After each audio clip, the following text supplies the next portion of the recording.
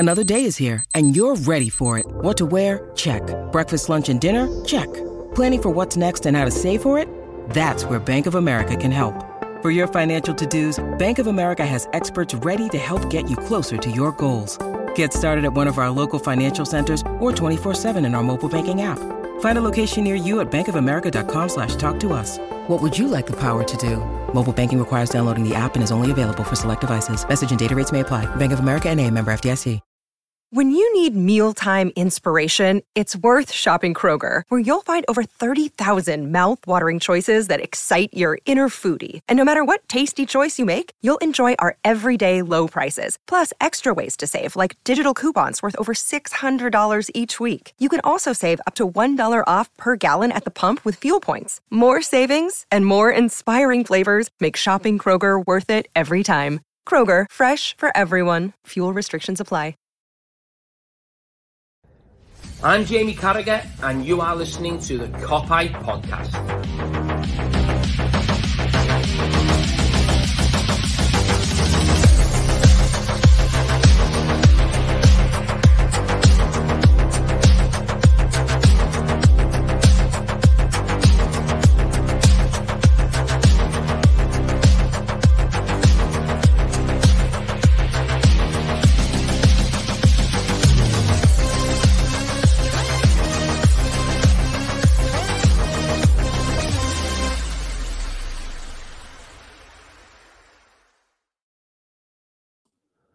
What is happening, everyone? Welcome back to the Cop-Eye Podcast.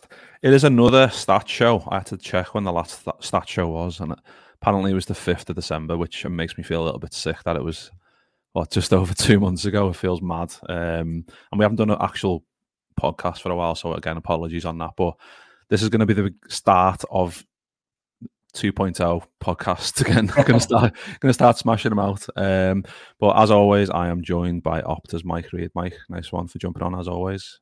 Cheers, Mick. Nice, thanks for having me on. No worries. But yeah, we met for the first time this weekend. Yeah, we've obviously done these shows. Yeah, for the first time in person. We've obviously done these shows for a while, and then the opportunity arose to go and see the Reds play Burnley at Anfield in front of the highest league attendance on record at Anfield, which nearly 60k. How was your day, lad? How did you enjoy it? Was it good? Yeah, it was great, to be fair. Obviously getting trained there from Leeds, which is where I'm based, and then train back. Nice to see you and all the guys, and yeah, it was nice to meet up with everyone, really. And it's my first game of the season, so it'd be nice if I can get another one before the end of the season in with Klopp leaving, obviously. It's sort of had that heightened, you've got to go now, aren't you, kind of thing. So I do appreciate you getting me the ticket. No worries. It is turned into a bit of a gold dust, like, to try and get tickets, obviously, with like the Klopp. It was already hard anyway, because when Liverpool are doing well, it's hard. But once that Klopp news came out, you knew every ticket was going to be like it's ridiculously hard or expensive, and it's like, well, makes it a bit difficult. Yeah, it was good. It was a good game, and yes, we of course remained top of the league with that 3-1 win. Of course, Man City have still got the game in hand, unfortunately, which they're going to win. Of course, we know that. And we're looking at their fixtures. Let's not even talk about them, because we know they're just going to keep winning games. It's depressing. But yeah, the Reds won 3-1, and yeah, you threw a few stats out there. And the first one I want to bring up is we talk about this probably every time, because you more often than not throw out like a random stat. I think the last one was I think it included Biscan, if I remember correctly. Yeah, and this one was featured a few similar names to that, I guess, in terms of the headed goals in the game. All three were by headers. Tell us the stat. I loved it. Yeah, so all three Liverpool, in fact, weirdly, all 4 goals in the game were headers. But speaking about Liverpool in particular, all 3 Liverpool's goals were headers, and they were all by different players. Jota got the first, Diaz the second, and ultimately the winner, and then Nunez the third, and they were all headers. So it's only the second time that Liverpool actually had 3 players score a header in the same Premier League game. So since 92-93, sadly, nobody was recording whether goals were headed before the Premier League or left foot, right foot, or anything like that. But in the Premier League, it's only the second time. And the other time was Boxing Day 2003, which I think me and you were talking before. It's not a game we remember, but against Bolton, another 3-1 win at Anfield. And all 3 goals were different players and no headers in that game as well. So it was Sami Hyypiä, who was known for his ability in the air, scored quite a lot of goals for Liverpool from certainly set pieces. Florent Cinema Pongol, who didn't score loads of goals for Liverpool, but he was a striker, so you can see how he's in the list. And the other one was Vladimir Smicer, who, again, I can't remember him scoring too many headers back in the day for Liverpool. Obviously, we all remember the Champions League final goal, but that certainly wasn't a header.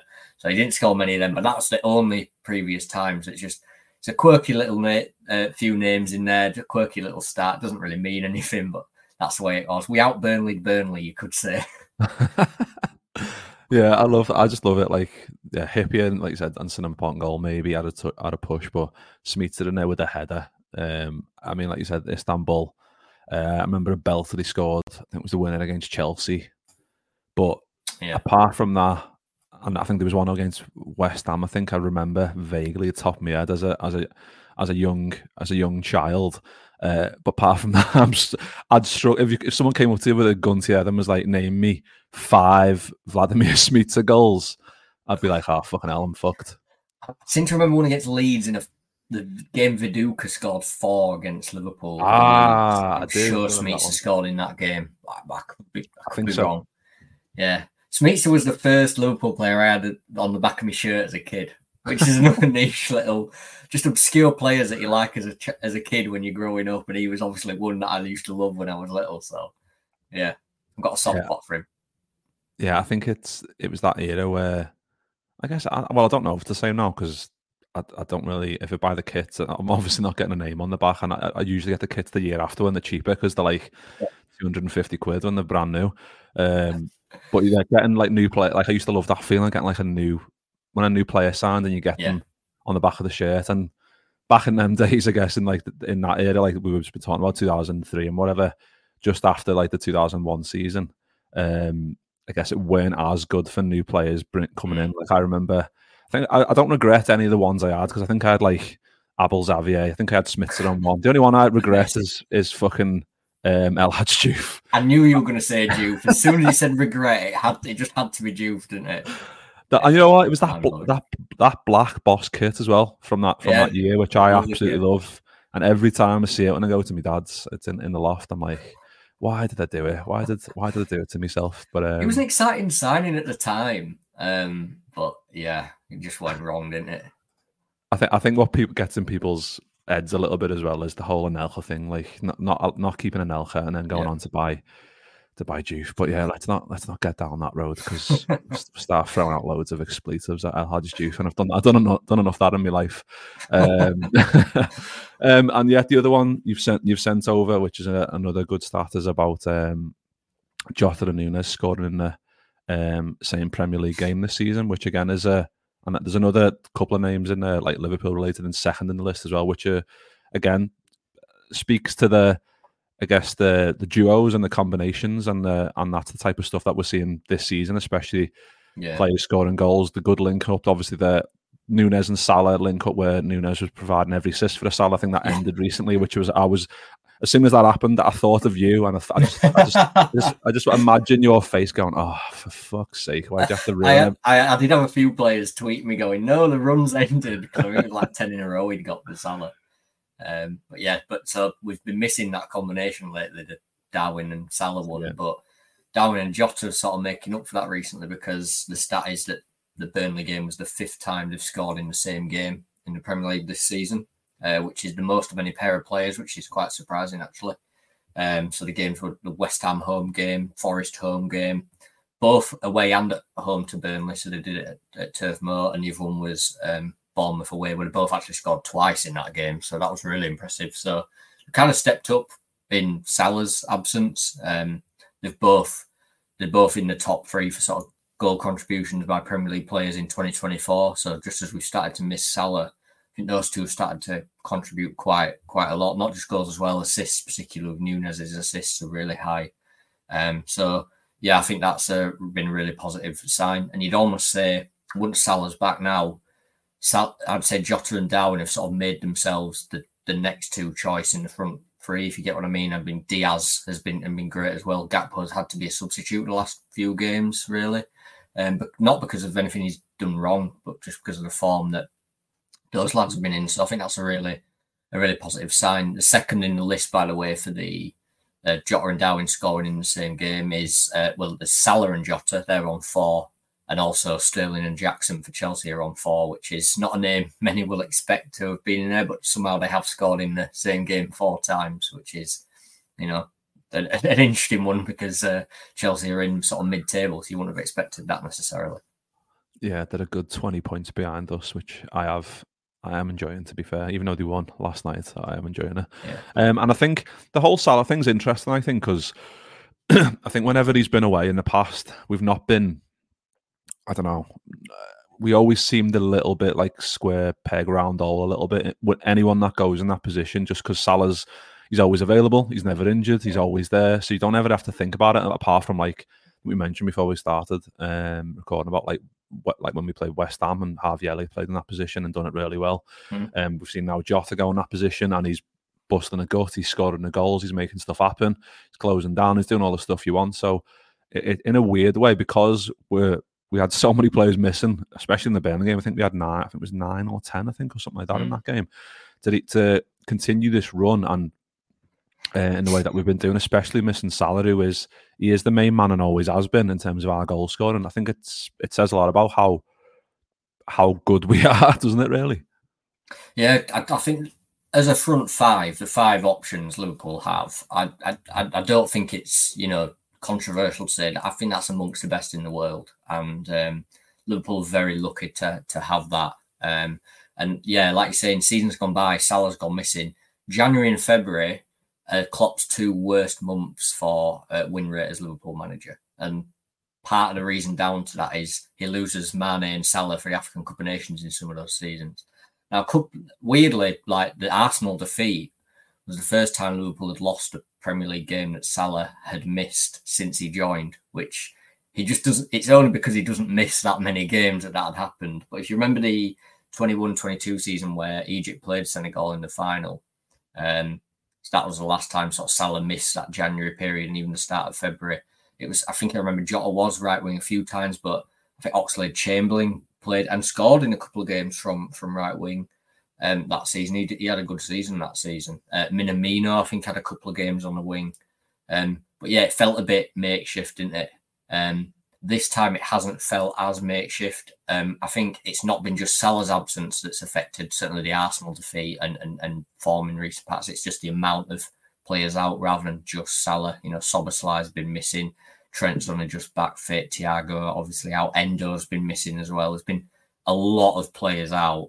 So it's sort of added to that, the difficulty of not having Salah. But as you say, that front, the other 4 attackers have really stepped up, and none of them look out of place no matter where you put them in that front 3. Núñez can play on the left. Diaz has played on the right a few times, to be fair, and looked fairly good. So yeah, to be fair to them, they're showing a bit of versatility where they're happy to play anywhere along that front 3. Yeah, do you think the fact that Liverpool have, of course, that right side was always, when we were obviously winning the league and stuff, it was Trent flying down the flank. We had Hendo over that side, and then we had Salah. Then them link up in triangles. Obviously, Hendo has now left and now came back to Europe at Ajax, which you haven't mentioned. And Trent went inside into like a double pivot. So it's the system, and I guess that those triangles that we were missing because of the system change and losing personnel.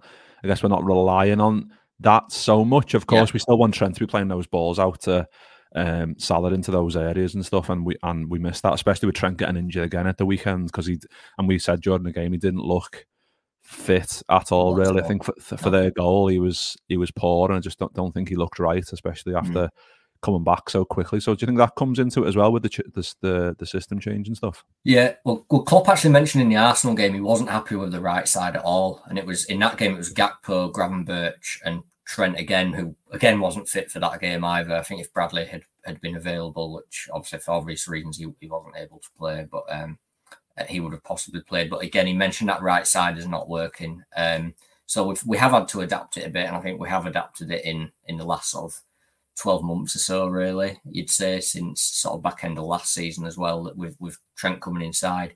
But even this season when Gomez has been at left back, which he's had to do with Robertson and Tsimikas being out. Gomez is inverted as well, but it's been more, when he does it, it's been more defensive minded. He's come in, he's almost done it in a defensive way, if you get what I mean. It's not necessarily the Trent way where he's going to spray passes forward and link up with the forwards. Gomez, you don't expect to do that, but he's done it in a way where he actually looked quite solid defensively, and he's almost marking attacking midfielders and things like that, and runners from midfield. Gomez can track him.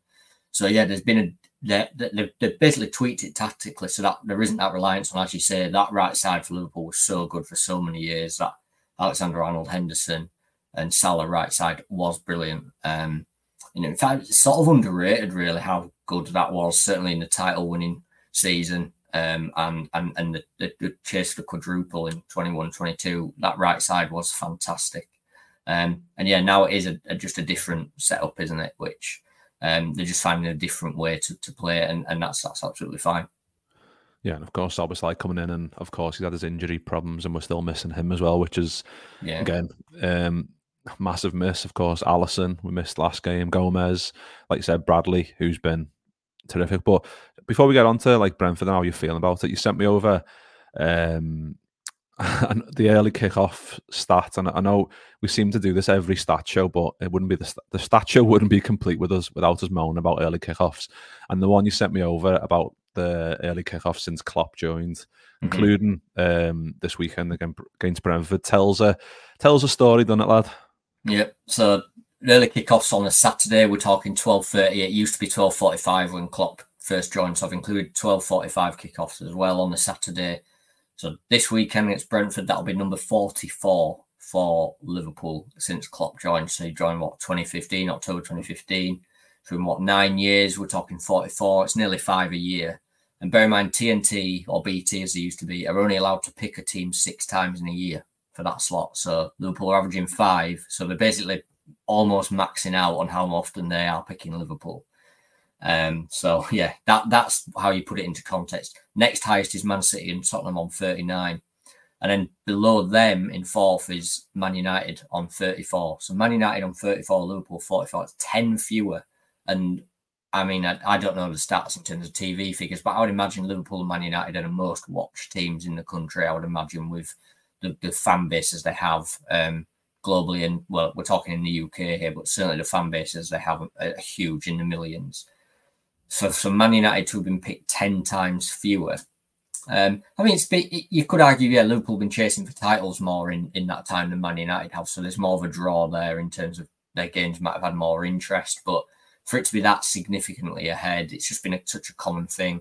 And over a quarter of that 44 times has been after an international break. Thankfully, this one, it's a full week off between games. Klopp's actually said in the past, he doesn't mind the 12:30 kickoffs if he has a week off before. So hopefully that's right this weekend, and hopefully he's not going to look silly for saying that and end up losing this weekend anyway after saying. But he has said that way. Yeah, it's fine if you don't have a midweek game because you can prepare for it, and it affects for a top level athlete their diet and their training is all tailored. And those 12:30 kickoffs, I don't know the sports science behind it, but there has to be a reason why. I think they're often dull games, to be honest. I did a stat recently for Opta where there was a run of something like 8 12:30 kickoffs where there was only 2 first half goals. So it wasn't even just Liverpool. It's just every team was just really sluggish to start. And I think there's got to be a reason behind that where they're just really sluggish. And I don't know when they're able to eat before a kickoff. But it's just one of them kickoffs that I just don't enjoy watching, whether it's Liverpool or anybody involved, to be honest. I don't know if you agree with that, Mick. Yeah, well, like historically they are bad. Like even when it's at Anfield, 12:30 doesn't. I guess if it's just a normal 12:30, it's bad. But after an international break, everyone's tired anyway because it's early, and then the players are also like you mentioned. Klopp's mentioned like when he's been doing a presser on a Friday, he said a few times like McAllister's got back at 4 a.m. and Darwin Núñez got back at 2 a.m. It's like, well, they're then going home, getting to sleep, then getting up late. Then it's all like you said, it's all like systemized around like the eating plans and like it's all regimented. So anything that can knock it off balance will do that. I mean, in the good old days when they just rock up to the pub and have 12 pints and then go home, it doesn't matter to them. But like nowadays, where it's like it is sports science and footy go hand in hand, and that's why we see pure athletes. It does, of course, have an effect. But yeah, 10 more than United is funny. It is funny. I think I was surprised that Spurs and City were only 5 offers, to be fair, just because we've had so many. But to be top, I think that says a lot, and I think Klopp's moaned about it enough, and we have on this show at least try and do our little whatever percent, 0.1% of trying to get it out there to moan about it. But yeah, that is a mad one. But yeah, just on Brentford, then we've mentioned mentioned before, like Alisson and Gomez and Bradley, they were all LFC posted like a little clip this morning on Twitter, so you could see Alisson there, you could see Gomez there, you could see Bradley there, which is like you said, it's losing his dad.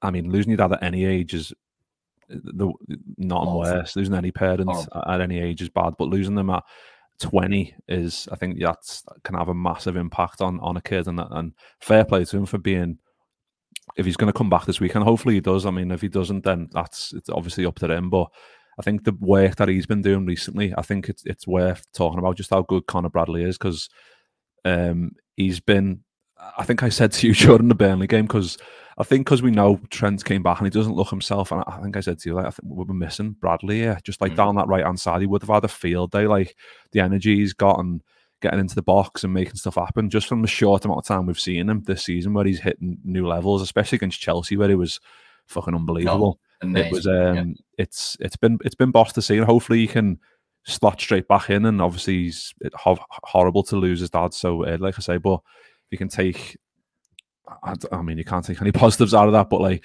just trying to get himself back into the side, and just see how he gets on. I think it's hopefully it's been a massive breakthrough season for him already, I think, anyway. But the rest of the season, we're going to need him to be on his top form, because he's shown how good he is. He's gone from that ultimate high. He's made his Premier League debut, scored his first Premier League goal against Chelsea, of all teams to score it against, and then he's gone from that to the ultimate low of losing his dad. So it's you sort of really do feel for him. I think even fans of other clubs will feel really, really sorry for him and what he's having to go through. But as you say, I think he'd have certainly played these last 2 games with Trent not being. He would have started, I think, both of them with Trent not being quite high. Trent sort of had to start them out of necessity, just because he's there, and with no other right back. Curtis Jones playing right back in the second half on Saturday. So yeah, and that I was talking about Trent as being, for me, one of the top 5 players in the world before he got that injury, how well he was playing at the time. And I don't mind saying that. And for Bradley to come in and make him not miss that is absolutely unbelievable. And he did. So fair play to the guy, 20 years old. And as you mentioned, Alisson, Gomez, Alisson, we know what a goalkeeper he is. Despite the mistake against Arsenal, it happens. Gomez has been absolutely brilliant, and arguably having one of his best patches as a Liverpool player. And then it's been sort of knocked back by missing the game against Burnley, but hopefully his return can help as well.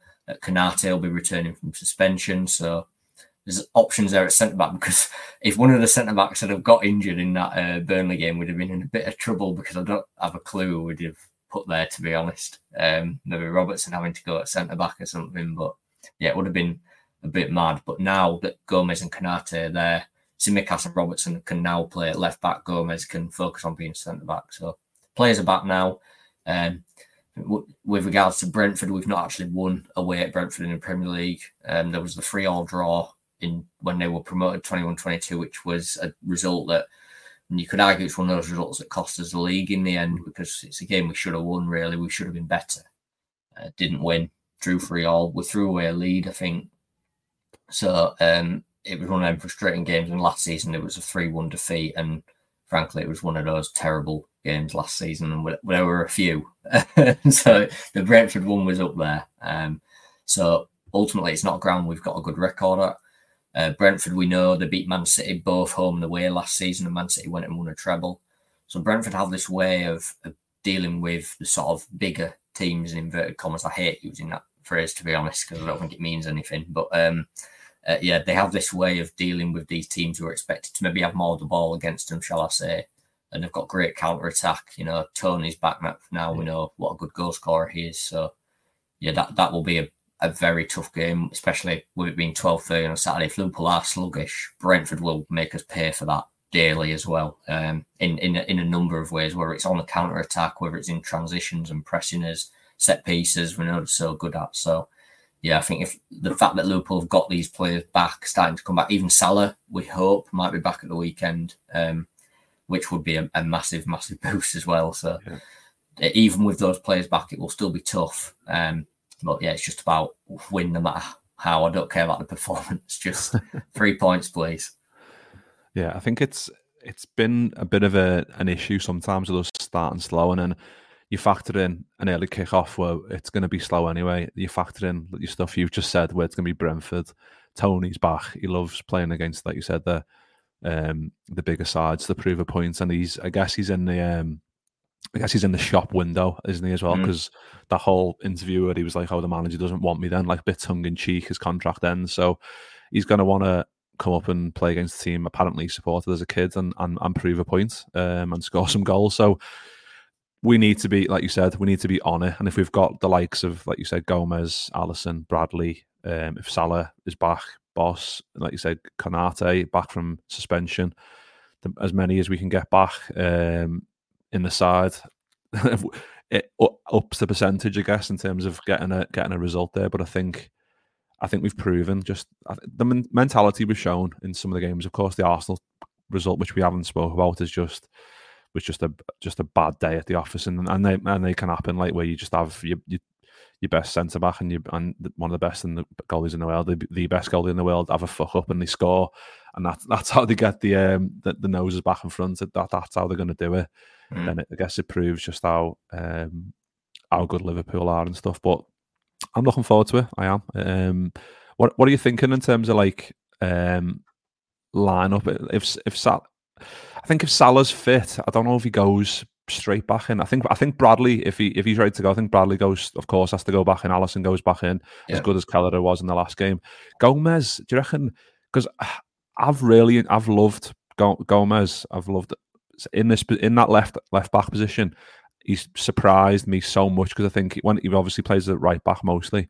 Then when he moved over to left back, at the first couple of games, he just looked a bit like there was no balance at all. But just one game, it just stuck, and all of a sudden, since then, his levels have just increased. And I think there's a shout for him to come straight back in. I think just because of how good he's been. It's really tricky, and I think this is one of them. This is probably one of the hardest to predict lineups of the season, really, because we've finally got some players available and some options. I mean, if it was anyone in terms of Salah, if it was anyone other than Salah, I'd be saying, there's no way throws him straight back in. But it's Salah, and that makes me think maybe he will. But ultimately, we've got Luton in midweek afterwards, and then the Carabao Cup final the week after. So there's plenty of game time to give players game time. So I don't think he needs to rush anyone back who's not 100%. But yeah, because it's Salah and we know what a machine he is, he might well end up starting. Even with Diaz, Nunes, Jota all scoring at the weekend, it could mean nothing for them in terms of Mo Salah's back. So Bradley, if Trent's out, I think it's the obvious choice to put him back in. You could have Gomez at right back and then Robertson or Tsimikas left back. Konate is having a great season. So again, can you really? I know he got sent off against Arsenal, not one of his better days. But can you justify? I think ultimately Van Dijk's the only absolutely guaranteed starter really in the back four, but not because the others are weak, but just because there's options there. I mean, Robertson probably does start left back. I'd be surprised if he didn't. He is Klopp's first choice. So then it's a case of, does Gomez play right back or Bradley? And then does Gomez play centre back or Konate? And Kwanzaa was great at the weekend as well, by the way. But I think even he would admit he's only 20 years old. He's probably fourth choice behind Van Dijk, Konate, Gomez. So that's fine. But yeah, it's those are the sort of options. I think Endo possibly does start just in terms of having that, he's a natural holding midfielder.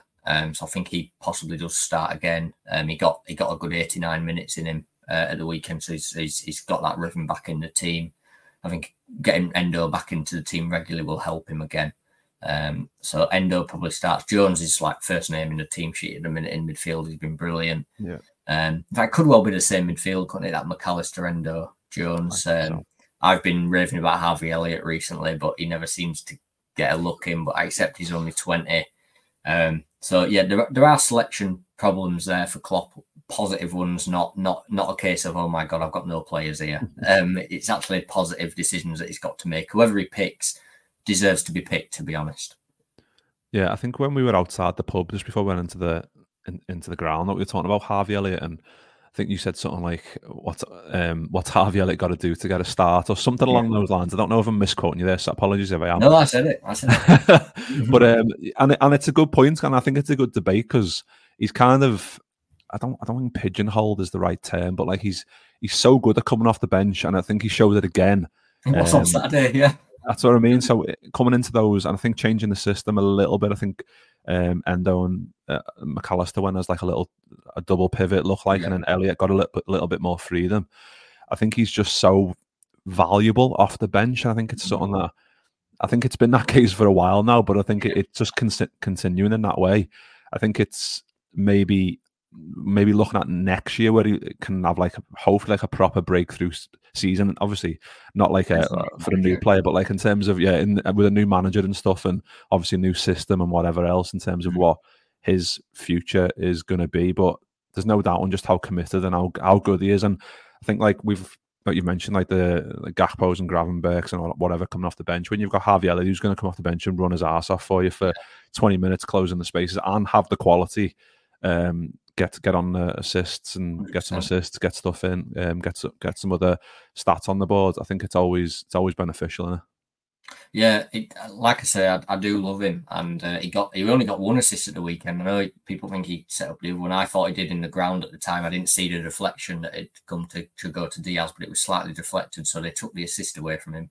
Which I always find that harsh, even as a stat guy. I'm like, oh come on, but yeah, especially for a young lad, just give him it. But so he only got the one assist, but you remember against Palace, he comes on and scores the winner. So he's just had some big, he's had some big moments, and he's had some great performances, like you say. And I accept he's only 20, so I accept he's had a horrible injury. You got to remember, and a loan at Blackburn, and he's still on 98 appearances for Liverpool. So he's closing in on 100 appearances for Liverpool. He'll be one of the youngest players ever to get to 100 appearances for Liverpool, despite breaking his leg quite badly and going on loan to Blackburn and making his debut for Fulham before he'd played for Liverpool. So we're talking about that sort of stats you'd expect for a guy in the mid-20s, but this guy is 20 years old. So he's got I think he accepts that. He doesn't have to be in the team now. He's got time to develop and I think the only thing that counts against him in terms of getting starts is how good the other midfielders are. Soberslai's so hard to drop.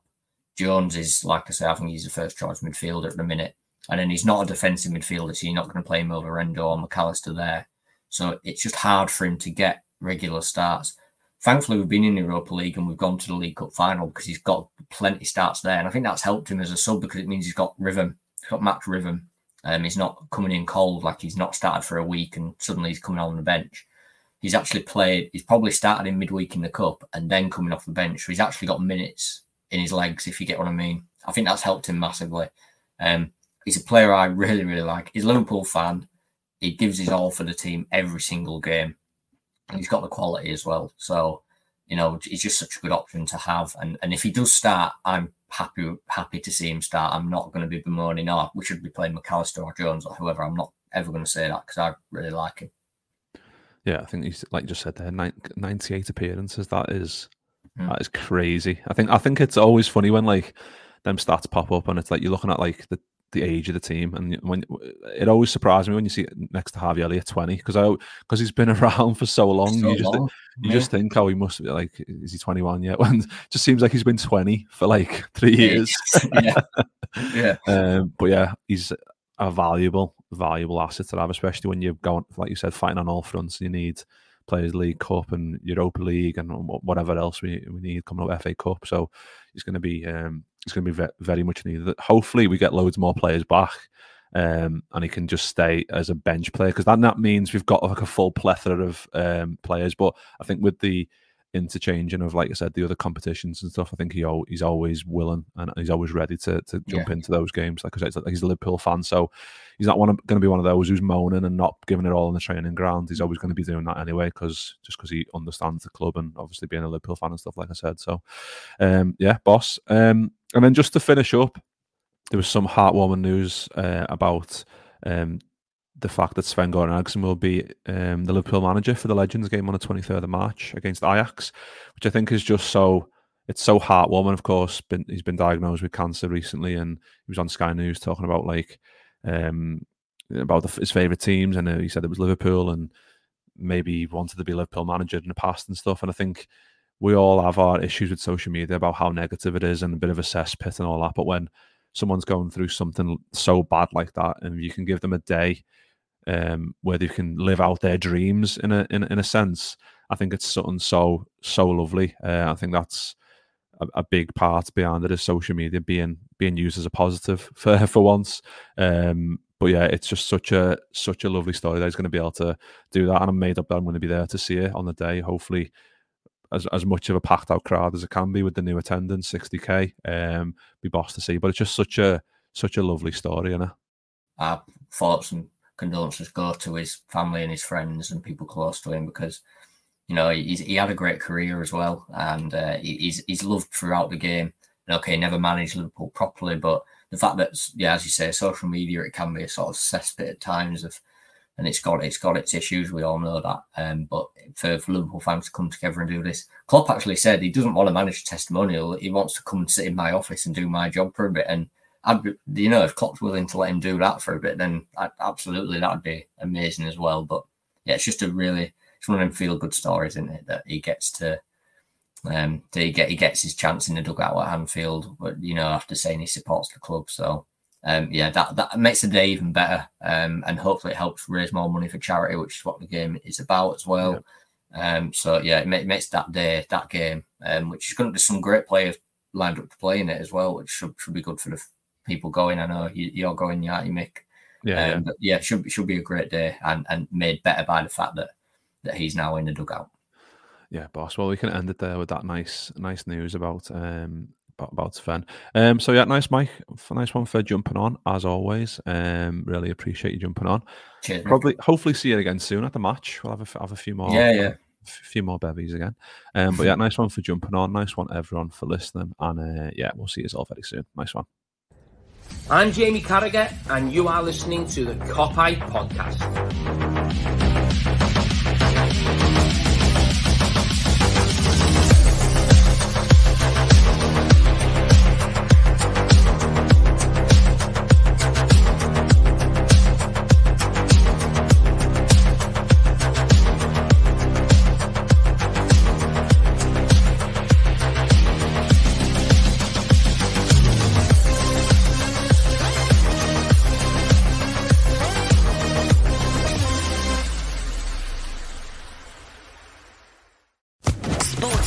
Podcast Network.